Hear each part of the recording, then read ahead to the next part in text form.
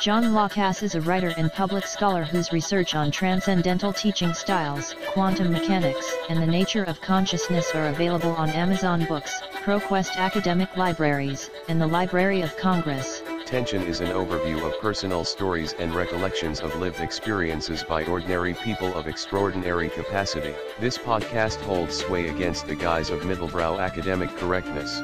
Tension Podcast is the counterpoint for smart people who understand the nature of conflict as they dance with opinion and deviate from convention. And from the Ross Stewart Andrews Studio in Seattle, Washington, you're on the Tension Podcast. I'm Dr. John Lacasse, and it's Boxing Day, December 26th, 2020. Last time we spoke, we talked about artificial intelligence. And we spoke about whether or not artificial intelligence can duplicate the hard problem in terms of awareness or consciousness or anything that has to do with a close approximation to human response or human activity. Both sides of the argument of what is known as the hard problem universally, which is the problem of consciousness in science, both sides deal in logic, but they deal in logic in different arenas. One is the logic of mathematics, and the other is pure logic outside of computation.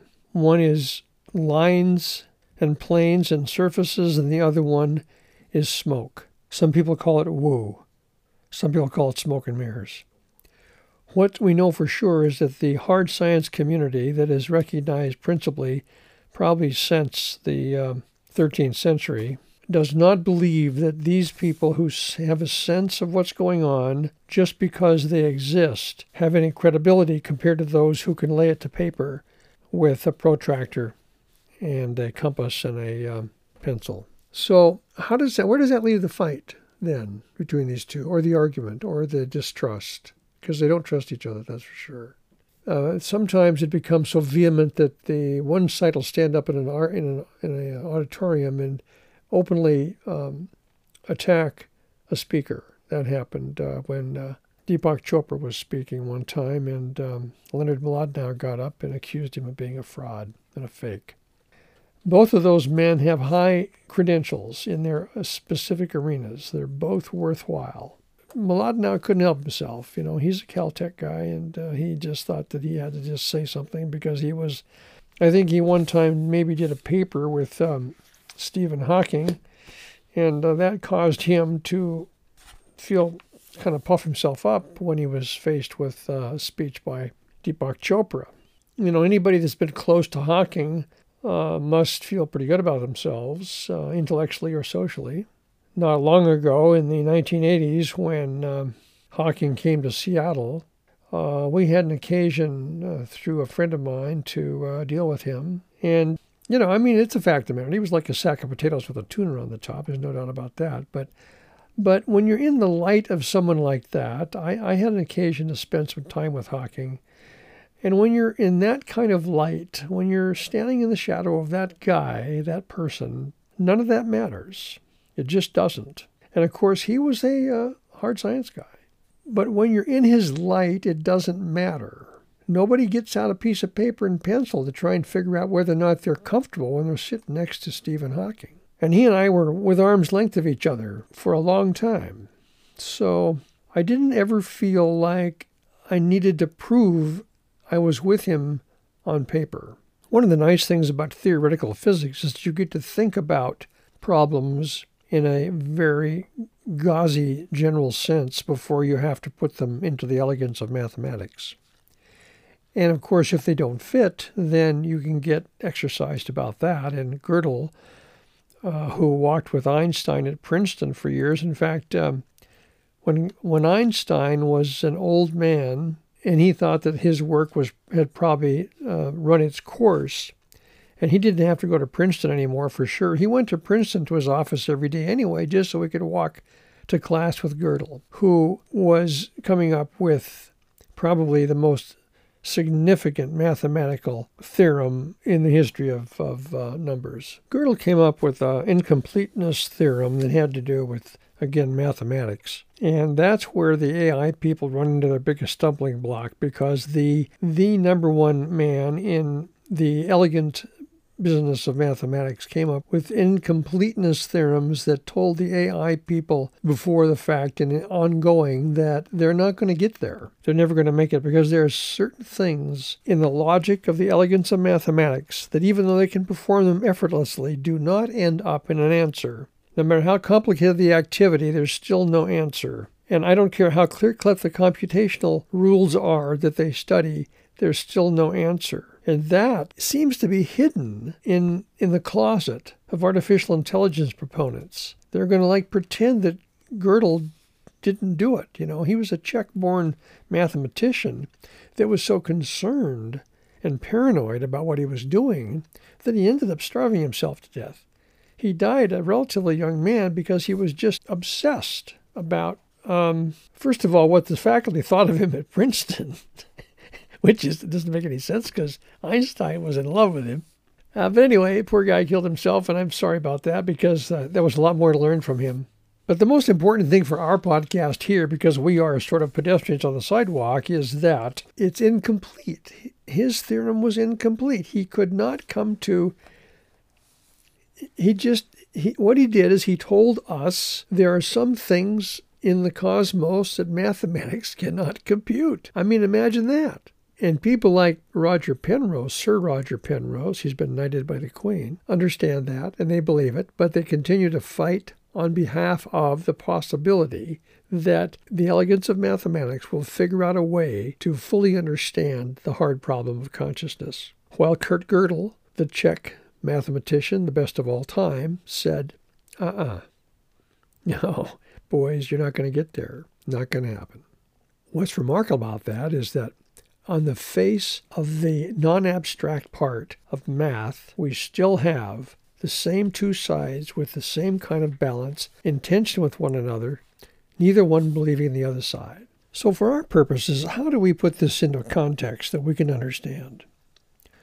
One of the premier activities in the world that has to do with the binary decision-making is chess, the game of chess. Recently, I bought a manuscript from the 13th century that goes back to some of the original, at least on record, chess moves that were brought to Europe from the Middle East. And it's very interesting. Maybe interesting is an overused word, but it's enlightening to see how society dealt with a board game so many years ago. But we didn't have artificial intelligence then, so men principally, not women then, of course, but men, played the game. My question then, to put a wrap on this podcast, has to do with whether or not the most sophisticated binary computers in the world are playing the game of chess when they are put up against chess masters. If there's a man on one side of the table, or a man or a woman on one side of the table, and a computer on the other side, which one of those positions is playing the game of chess? To put that in context, again, we know that the computer is being programmed to interpret and analyze all the decisions, of which there are many that have to be made each time a chess piece moves. It's a yes or no process that goes on almost to infinity about how to move that piece. But there's no thought there. The person across from the computer is doing the same thing, but is also thinking about the interpretation that's being made from across the table of what that person might do. What are the emotions of how to take a piece? Some of the greatest games ever have been won or lost on how the computer made a decision to not lose its resources as opposed to make good decisions that would have to do with protection. If you don't know the game of chess, you might not understand what I just said, but here's the thing. I get back to the original question. Who's playing the game? Which side of that table is playing the game? And maybe you can use any board game. Maybe it's not just chess, any board game. But who's playing the game? If you have a machine that is programmed on 64 squares to decide how many moves are available per move, per piece, under any combination of that 64 squares you can imagine, now if you think about that, the number is staggering. And here's what we've learned about who's playing the game and who isn't.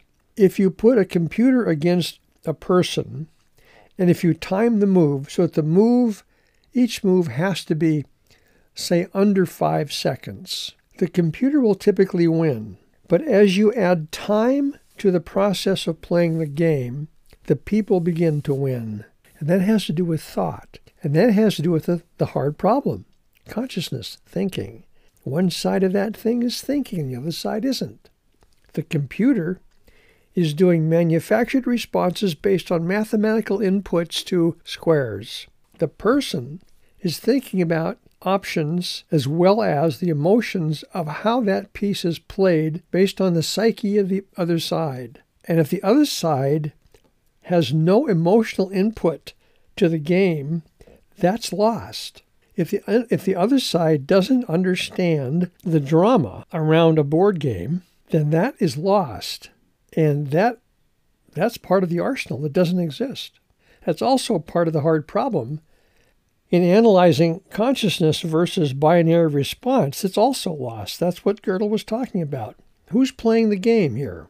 I wrote a letter one time about an interview process, and it was a polemic that I wrote that had to do with cover letters, because I really don't believe in cover letters. And the reason I don't is because most cover letters are read with optical drives so that they can get through the process and look for keywords. And there's no thought going on there. An optical drive looks for keywords, delivers the keywords to the recruiter, and the recruiter decides if there was enough keywords picked up by the optical drives to have this letter be read for further consideration. Now, playing a game of chess the same way. If the optical drive of the computer is unemotional about the letter or about the game, the letter's not being read and the game is not being played. Life is not about keywords picked up on optical drives. It's not about options for moves in 64 squares.